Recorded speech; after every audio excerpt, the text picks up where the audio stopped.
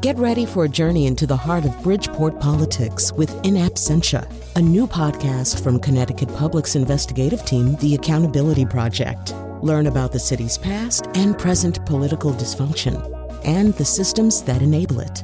Tune in wherever you get your podcasts. Funding provided by Francisco L. Borges and the Melville Charitable Trust. From Connecticut Public Radio in Hartford, this is Audacious. I'm Kyone Wolf. This is a special installment of our Audacious Love series. Last week, we explored the world of dominance in BDSM, and this week, the subs and, as they call themselves, slaves are up to bat, or paddle. And I know we're all adults here, but if you do have kids with you right now, maybe it's best to listen to this one when they're not around. And if it makes you contract a little bit because of what you think you know about BDSM, consider sticking around. I became interested in all this thanks to a friend of mine who recently told me that she was a dominant. She then invited me to a late-night medically themed kink party in her dungeon, a part of her house that I didn't know existed until now. So I went to Savers and got a pair of scrubs, picked up a bottle of wine, slammed down a couple shots of espresso and inner courage, and headed down to the dungeon. And it was there that I first knowingly met people who call themselves slaves. And before we go any further, I wanted to acknowledge that the word slave is a loaded one with a loaded history. Each person's relationship to the word is as unique as they are. So later we'll talk to one Black woman who identifies as a slave, and she'll talk about what that word means to her. But right now, meet Kate Kinsey. She's the author of How to Be a Healthy and Happy Submissive, a practical guide to making your fantasies a reality, and What Submissives Want to Know. Real questions, real answers. I asked her to talk about the difference between being a submissive and being a slave. That's a whole can of worms there. People will argue about that all day long. Some people will tell you that a submissive is less than a slave, that a slave is more serious, more committed because they've agreed to be property of their dominant, their master or mistress, whereas a submissive is more flexible. But the truth is, in any BDSM relationship, the power exchange, it's negotiated between two people.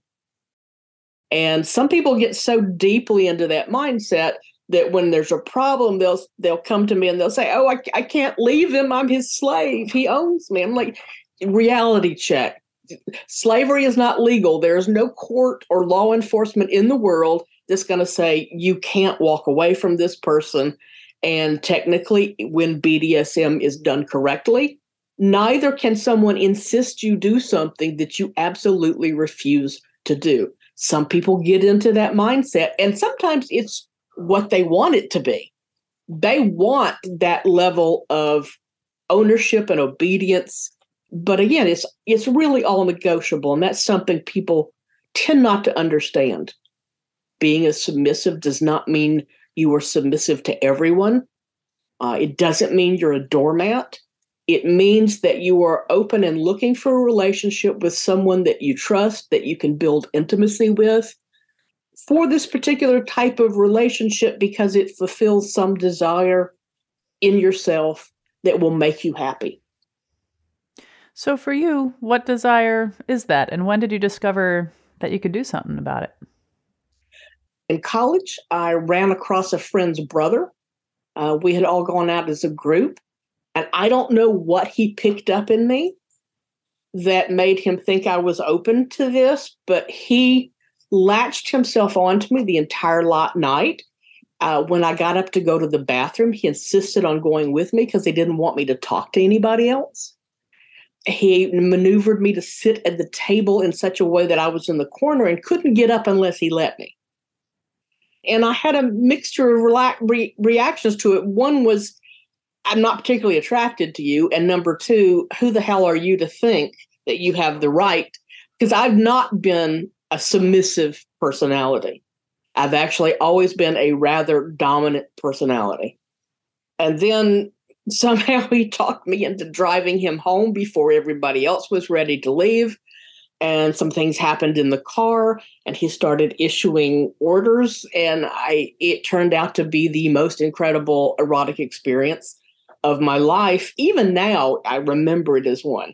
But it was kind of weird once I learned what BDSM was, that there was no conversation about it. It gets kind of weird when you're dealing with personalities.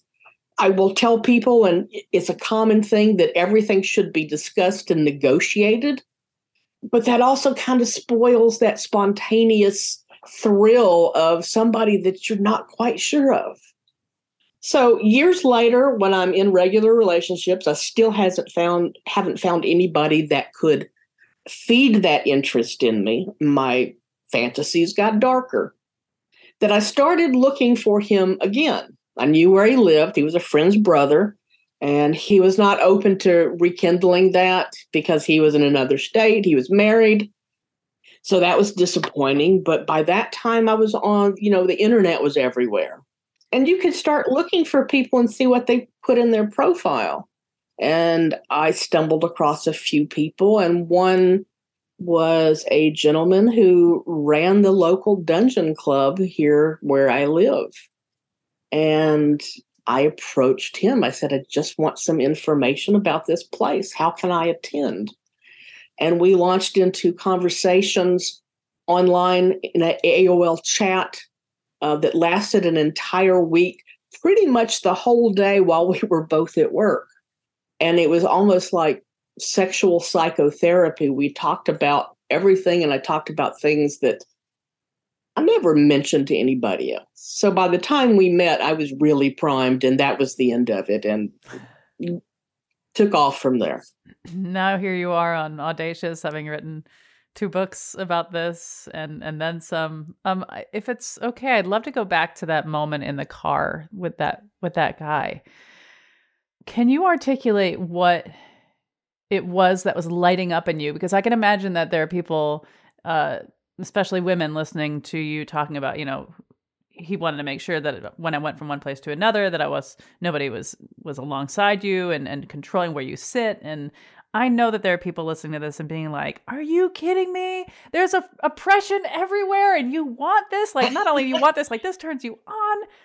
It's the patriarchy. I know. Yeah, I'd love to just hear, like, what blossomed in you? Like, what felt soothed or attended to or something? Like, what was it that lit up in you when that was the way that you were treated? I think that a lot of my desires and expectations and things I wanted were formed by the atmosphere in which I was raised. I was raised Southern Baptist, very sheltered, but yet I had a lot of interest early on in sex. And so I was ready, raring to go. And it was a great dismay of mine that no boy ever kissed me until I went to college. But so a lot of fantasies fixated on not being the aggressor, not initiating. I knew that when I got married, I would be a virgin, and my husband hopefully would be a more experienced guiding teacher. But then there were also the pirate kidnappings, a lot of Errol Flynn stuff. So I was kind of primed for seeing that behavior as being desired. I wonder too, you said that you hadn't been kissed until you were 21. So I wonder how much of it is the desire to be desired. Sounds like a running thread through this. It is. I mean, that's part of the drive of submission, I think, is you equate that behavior is a sign that somebody really desires you to the extent that they want to make you belong to them. And the idea that somebody would just pick you out. What do people get wrong about subs?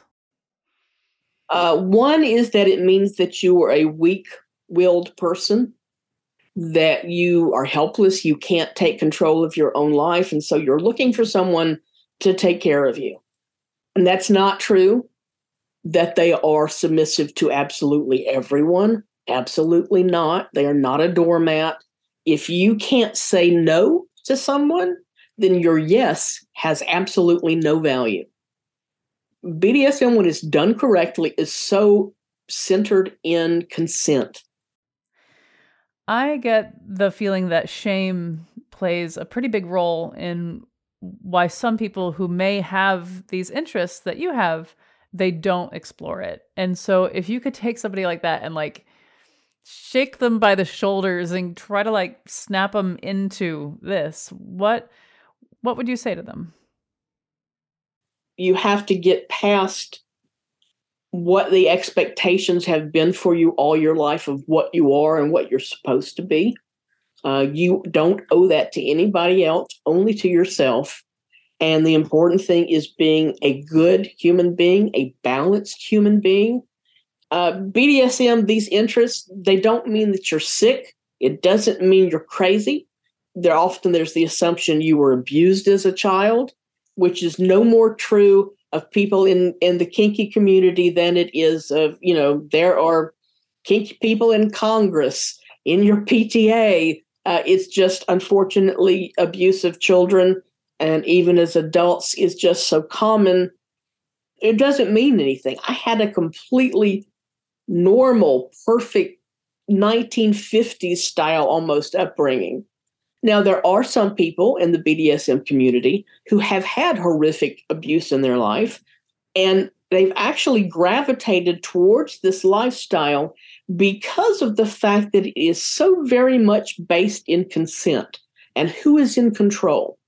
And they can do things that still gain intimacy. They reclaim the intimacy that's been stolen from them by being in a situation that they can control. They can say what it starts, when it stops, what you can do, what you can't.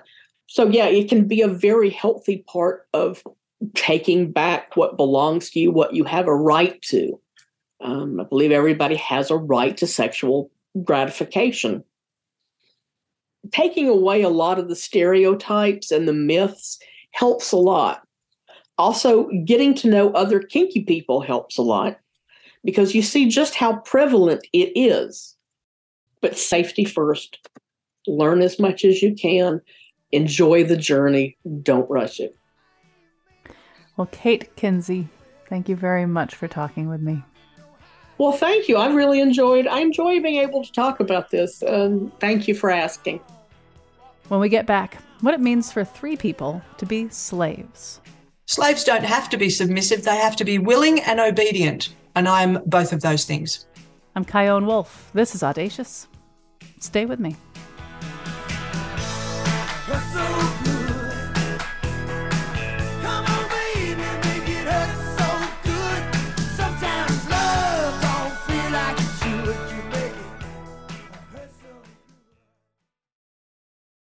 Support for this podcast comes from Hartford Healthcare. Elevating Health is funded by Hartford Healthcare. Hartford Healthcare recently celebrated the opening of the Ridge Recovery Center in Windham. Christy Scott, Vice President of Clinical Operations, describes this new state-of-the-art destination for healing. Individuals will come if they're suffering from substance use disorder and get individualized treatment. They can stay up to 3 to 4 weeks and receive family therapy, individual therapy, group therapy, and lots of other holistic care like yoga, trail walking, acupuncture. So it's going to be a great place for people to come and heal. For those seeking recovery, finding it close to home can sometimes be challenging. Many individuals travel to Florida and other states that have more treatment centers, so we're hoping by doubling our capacity at Hartford Healthcare, the individuals can stay in their home state with their family and support systems close by. To learn more, go to ctpublic.org/elevatinghealth.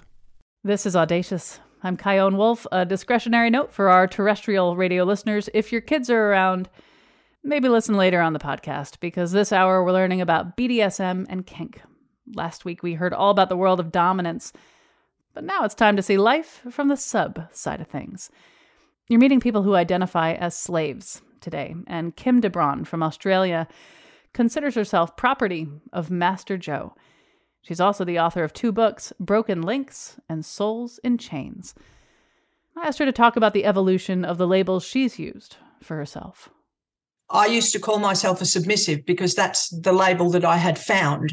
And it took a conversation with another slave to make me realize that what I was not a submissive, because I really don't have a submissive bone in my body. I really don't. I'm not a submissive person at all. But I choose to give my submission to one person. I choose to let that person be in control and to look after my life. And that other slave said to me, you're not a submissive, you're a slave. Slaves don't have to be submissive. They have to be willing and obedient. And I'm both of those things. Does Master Joe ever ask you to do something that you really, really don't want to do? He's never really asked me to do anything that's beyond my capabilities. And I like to tell the story that, like, we used to do a lot of teaching and a lot of, like, you know, trying to raise awareness for this kind of lifestyle. And I used to do a seminar. We used to follow a trade show around with our business called Sexpo. And I used to do a seminar once a day about what is BDSM and what does it mean to people to be in these relationships. And I used to say, look, if he told me to jump off a cliff, I would do it. But I might want to know why I'm jumping off the cliff first. I trust him with my life. So if he wanted me to jump off a cliff, I'd go, okay, but why am I doing this? Please tell me why before I jump. And it might be because, you know, there's a herd of elephants coming and he needs me to be safe and he knows there's a ledge down there.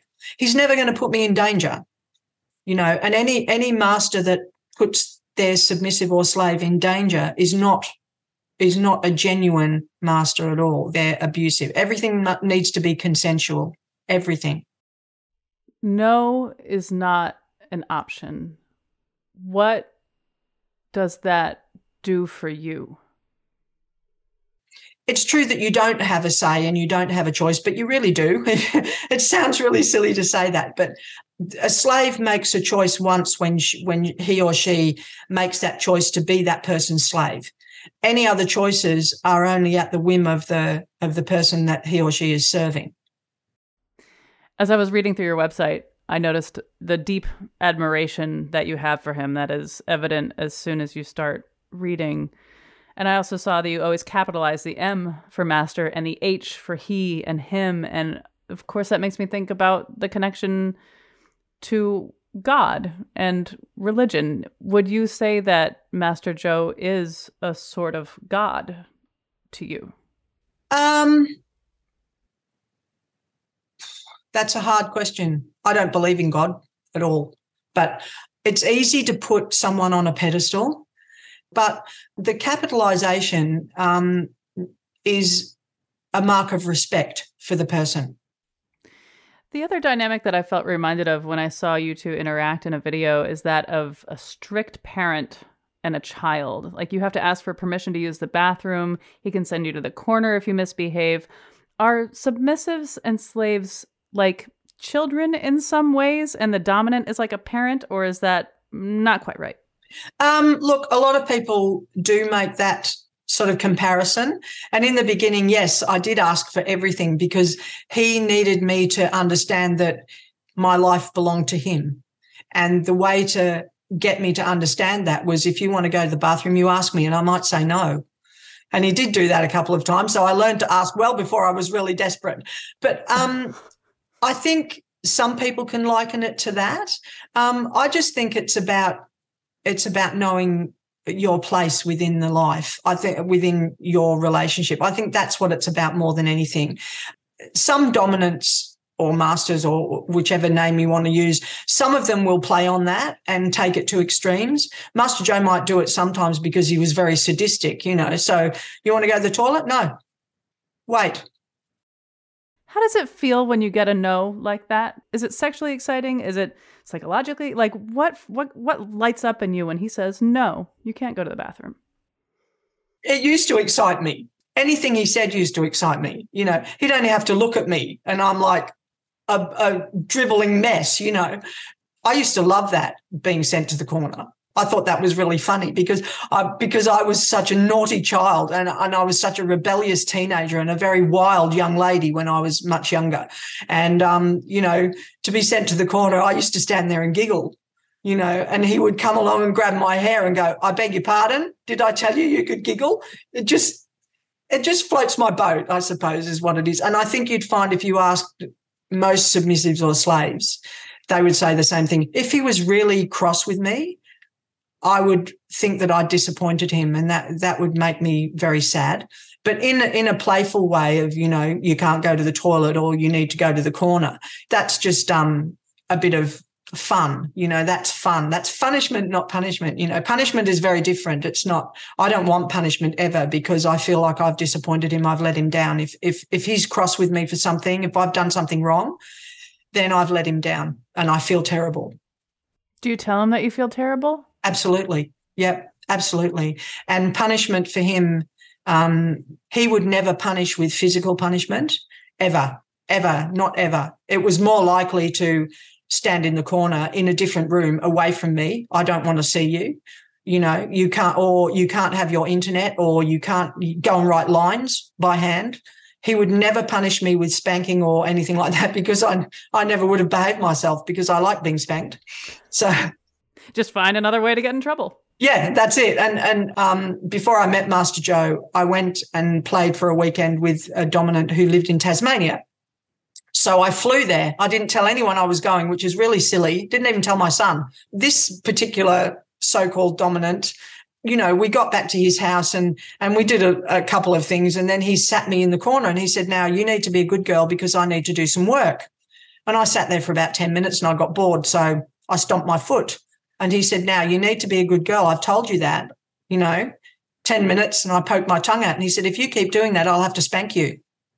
Well, I spent the whole weekend poking out my tongue, stomping my foot and getting spanked. I had a lovely time.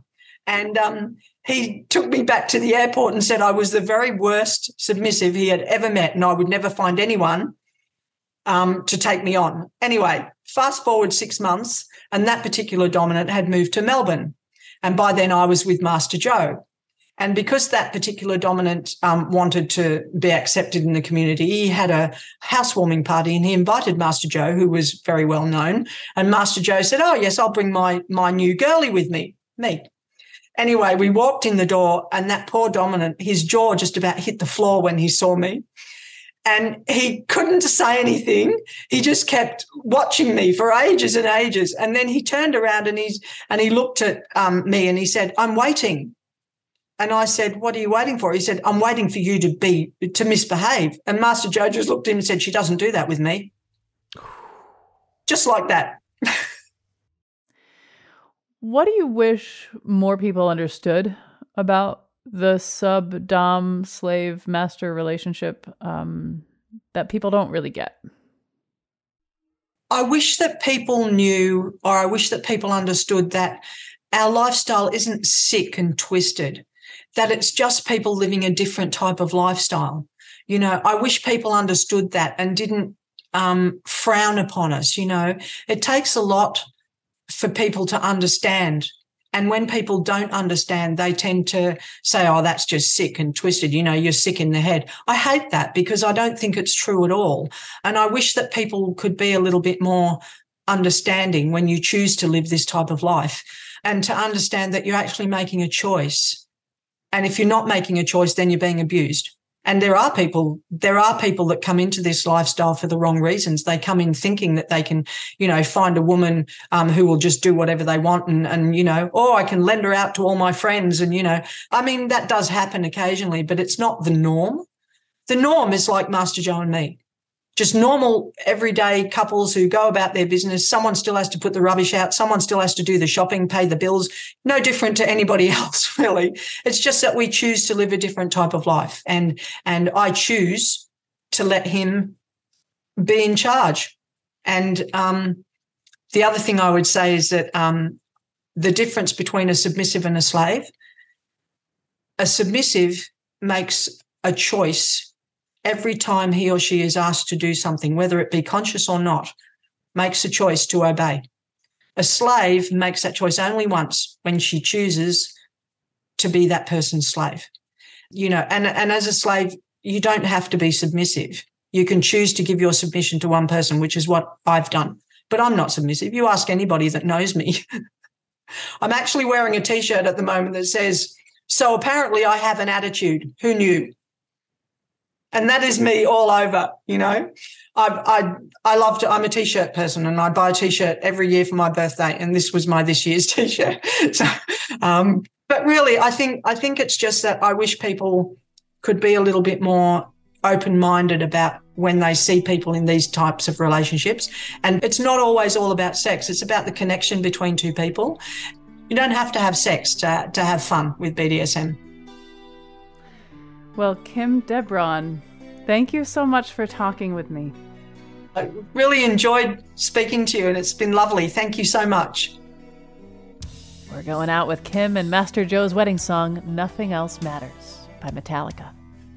After the break, 2 more people who identify as slaves, including Bliss. Look, I'm a slave, and that's that. This is an integral part of me, and it's cool. I'm Chion Wolf. This is Audacious. Be right back. Never opened myself this way. Life is ours, we live it our way. Hold these words I don't just say, and nothing else matters. Trust I seek, and I find in you. You're listening to the new investigative reporting podcast, In Absentia, which means you're interested in getting to the facts and uncovering the truth. If you'd like to help us continue our investigative work, consider making a donation. Visit ctpublic.org/tap support and contribute today. That's ctpublic.org/TAP support. Thank you for being a part of the Accountability Project. So, you've never donated to this station before? That's okay. Public Media Giving Days are a great time to make your first gift. Here's how. Give now at ctpublic.org/donate. This is Audacious. I'm Chion Wolf. A final heads up, if there are kids around the radio right now, today's episode is about submissives in the world of kink, so maybe save it for another time. At the top of the show, I mentioned the kink party I was invited to in the basement dungeon of a friend of mine. And when I say dungeon, I don't mean anything dark or musty. This place was beautiful, decked out with whips and paddles perfectly lined up against the walls, an OBGYN table, stirrups at attention, a spanking bench, which I'd never seen before, very moppable flooring, and hilariously, a sign that you see at the bottom of the stairs that read, quote, "Life is not measured by the number of breaths we take, but by the moments that take our breath away." Close to 30 people were there, including Chastity Slave, a collared slave of my friend, the Dominant. He told me that after his divorce, he finally felt able to explore this side of himself. He said he'd been curious about this master-slave dynamic since middle school, so after doing lots of research, he found my friend and began having sessions with her. I wanted to know, did the session include any sex? No, not at all. Not at all. It was, I remember, we had a consultation. Even now, I see the lady every 2 weeks for, play night and whatnot. And, our first session included, I was, put on the spanking bench. That's where you saw me during that scene. I was on the spanking bench, and yeah, the rest was history. Can I back us up for a second? So this first lady is the one who is now your master. What do you call her, your master? Yeah, she's my owner. She's, my master. Yeah. And what do you call yourself? I'm her slave. I'm her collared slave. What are those obligations or expectations for you as a slave? It's really cool because there were only a few collared slaves in the household. And, I'm very lucky and grateful to be one of them, and we all have like different duties. Like I do, all the I do the house cleaning. Another slave does all the housework. So any repairs that need to be done, another slave cooks. So we all like have different duties that, so we're never stepping on each other's feet, I should say.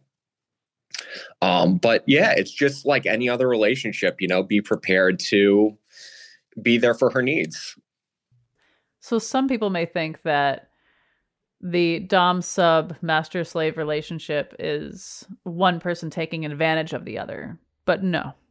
Not at all. I think that there's just a perception. If you don't know anything about this, and if you haven't lived the lifestyle, there's a perception that, tops are mean, tops yell.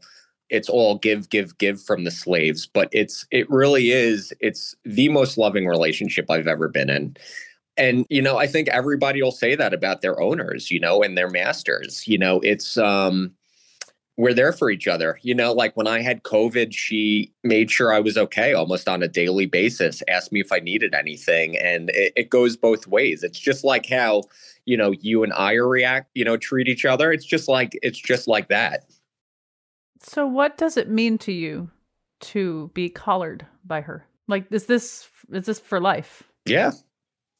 It's just like anything else. It's a commitment. I'll go back to that marriage thing. It's just, a commitment. She takes care of her property, which is me. And, I'm going to be there to, fulfill her needs. The way I look at it is, I'm on call for her 24/7. If she needs me, then I'll be there. It doesn't matter what time of day it is.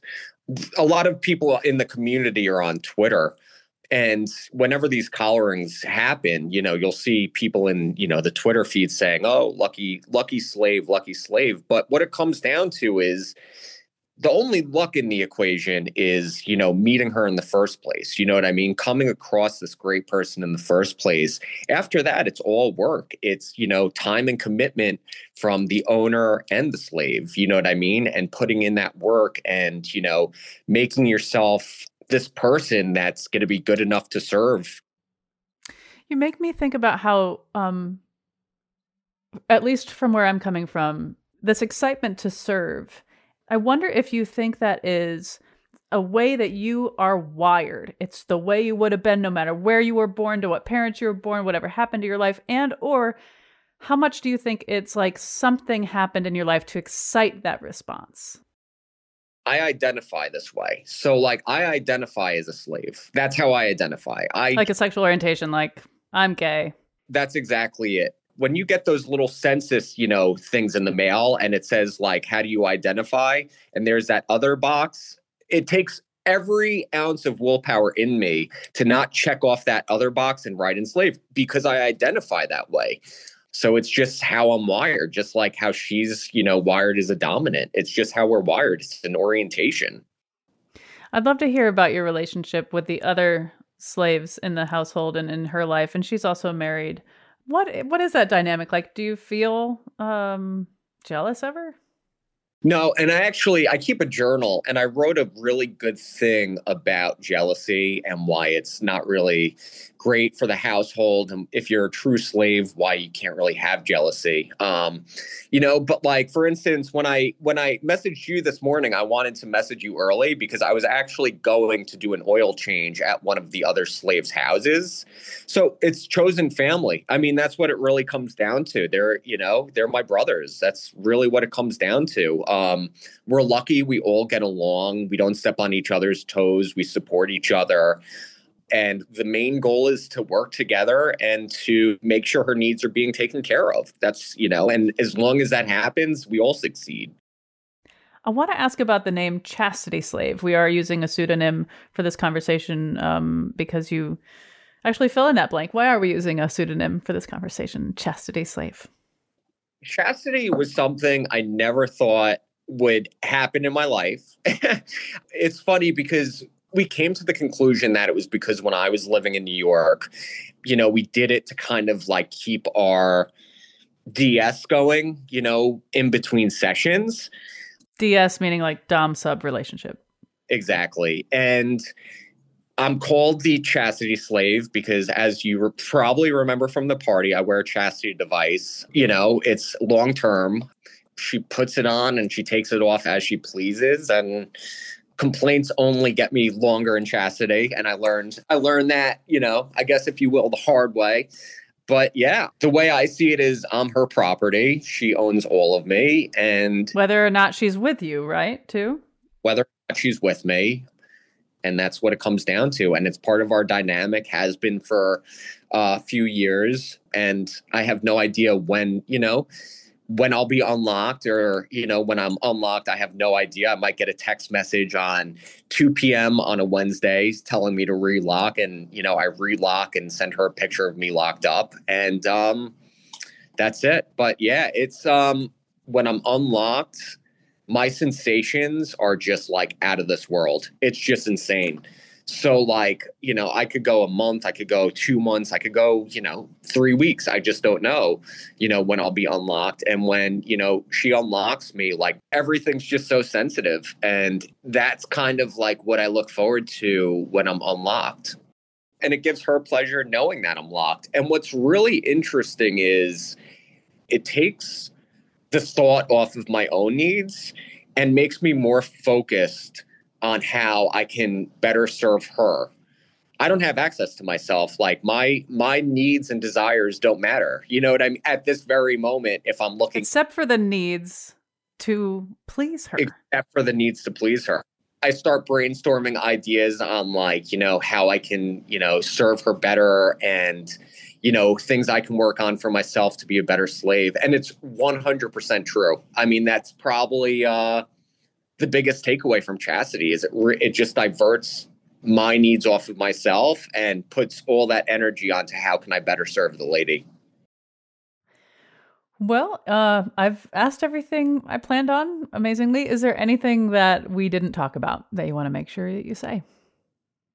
Realizing that, BDSM is just, it's a loving thing. It really is. It's about sharing energy, and that's what it comes down to. Like when we were at, when I was, on the spanking bench at the kink party. You were so happy. You and I made eye contact. And when I'm in subspace, there's only, the only thing that matters are me and my owner and the energy that we share. That's it. And at that party, you were thrown into the equation and we shared that energy. And it's just about sharing energy, sharing love. And, doms aren't mean people. Masters aren't mean people. They look out after their property. I'm her property. Like if you owned, a car, would you want to, you would want to make sure that you're keeping, that car running well. You know what I mean? And this is no different. If there's something in life is short. And if there's something you want to try, then you have to go for it. Because, I started as just a client, and through just, natural progression of a relationship, I was able to get to my inner core, which is how I identify again as slave. And it's, obviously life-changing. Yeah. Well, Chastity Slave, thank you for telling me your story. Thank you for having me. I love you, Master. From you I will never leave. You are my liberty and my joy complete. I love my Master. By the way, we did not use Chastity Slave's government name for this broadcast to protect the privacy of his family, but he was sure to say that if anyone recognizes his voice, he'd love it if you'd reach out and ask him all of your questions. Our final guest today is known as Bliss, a pseudonym she prefers to use since talking about all this can be a delicate operation. She joined me from her home in Maryland. I fully identify as a slave, and it just took me years to be okay with that. That was the type of relationship or dynamic that I wanted. I wanted to essentially be possessed by the person that I'm in a relationship with. And there are a lot of issues with that. If I had said that to any of my vanilla acquaintances, and I did, like at least once, it turned into, how could you want anything like this? I think that it's because of your past that you want to even do anything like this, or you want to be around people like this, or whatever the case may be.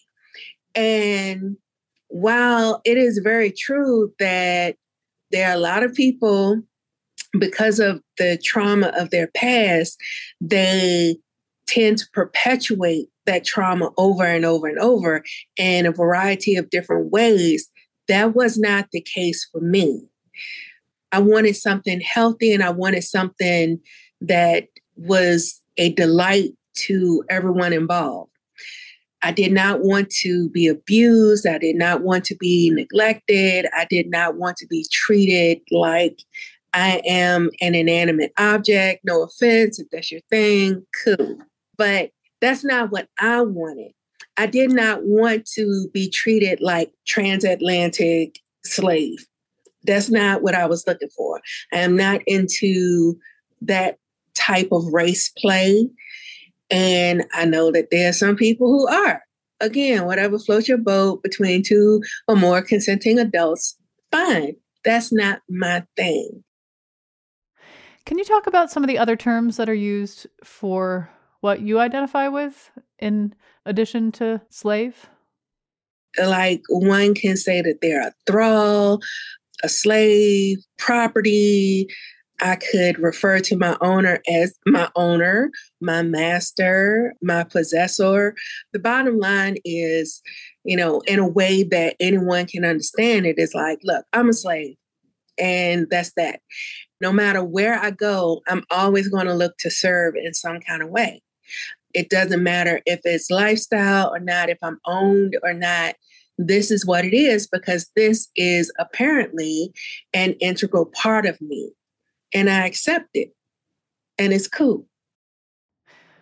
When I think about the power of words and labels and how the meanings of those words change, I think about, like, I'm a queer woman, and I don't even like the word queer for me, but I understand how it can be sort of taken back by those of us in this community. But when you say you're a slave, it doesn't mean the slave that a lot of people jump to and maybe feel a bit tense thinking about a Black woman calling herself a slave, right? Right. Well, we can thank history for that. And we can also thank the present for that, because we look at human trafficking now, and there are people who are still being sold into slavery. But what history has taught us, has given us, is that pretty much an entire continent was enslaved in some type of way.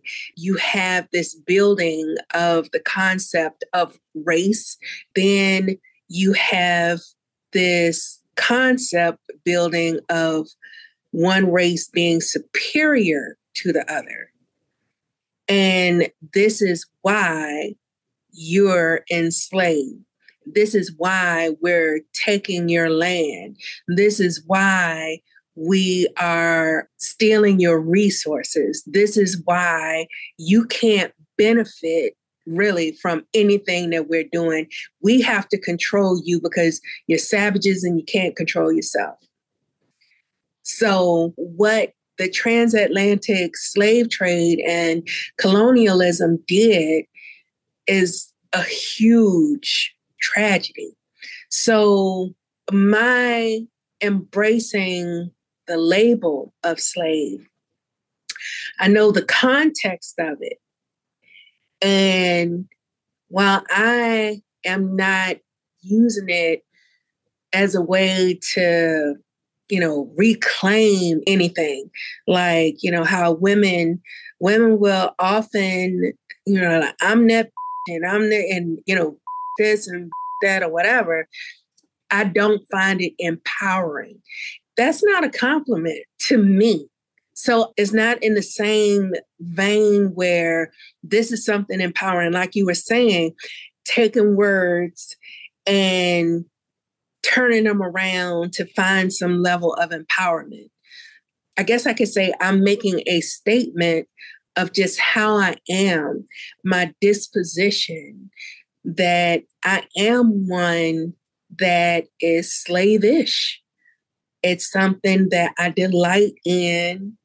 It's something that feeds me in some kind of way. It's something that I'm not ashamed of. So it's not so much me trying to reclaim and forget history or turn it all around. No, it actually is what it is. This is consensual. This is by my consent. This is a passion of mine. Whereas for my ancestors and the others in history, that wasn't by consent. It wasn't a passion of theirs. It was something that hurt them. It was something that is one of the greatest evils in the world that has ever existed. There's a difference. There's a big difference. And that difference hinges on consent. When you're describing yourself as someone who loves to be of service, I can think of like 15 people off the top of my head who share that sort of just, it's their wiring. It's the way they are. It's the way they've always been. And they have a bunch of outlets, you know, church and other organizations that they can donate their time to and their effort to, the personality, their joy to. And it makes me think like, first of all, I wonder how many of these people would be or are kinky, like are submissive or slaves. I just don't know it.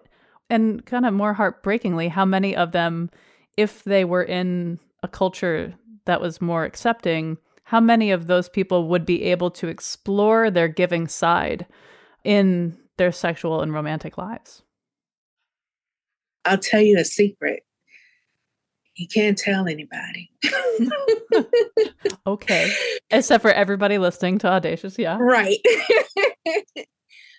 Whenever I have been in the position of giving advice, especially to couples or a part of a couple in the vanilla world, all I'm really doing is giving them MS advice. And it works. It's mostly because of something that I might see in that person. And usually it's a woman, maybe a wife. And I have even low-key said to a husband, I've low-key said, you know, maybe you should give her some tasks to do. And the responses are always positive. So I think that there are many people who are like that. They just don't know it. Any advice for somebody who maybe is hearing this and hearing themselves in this conversation and they don't know how to explore this? It would serve you very well to form friendships before jumping into relationships, especially relationships involving any level of ownership or whatever. As my mom used to say, don't take no wooden nickels. Don't do that because it will make your journey murky and you will not enjoy any of that at all. So just take your time and be safe. Practice, safer sex. Learn, even if you're a bottom, learn what you could just watch. You don't have to do, but go to demos of people doing the things that you would like to do, that you're interested in doing. So you go to rope demos, you go to single tail demos and flogging demos, because, if you have someone who's flogging you and they're flogging you in all the wrong places, that can injure you. And that's not what we want. So, you have to make yourself aware. You have to understand the risks, and that the risks are not always physical. There are mental and emotional risks as well.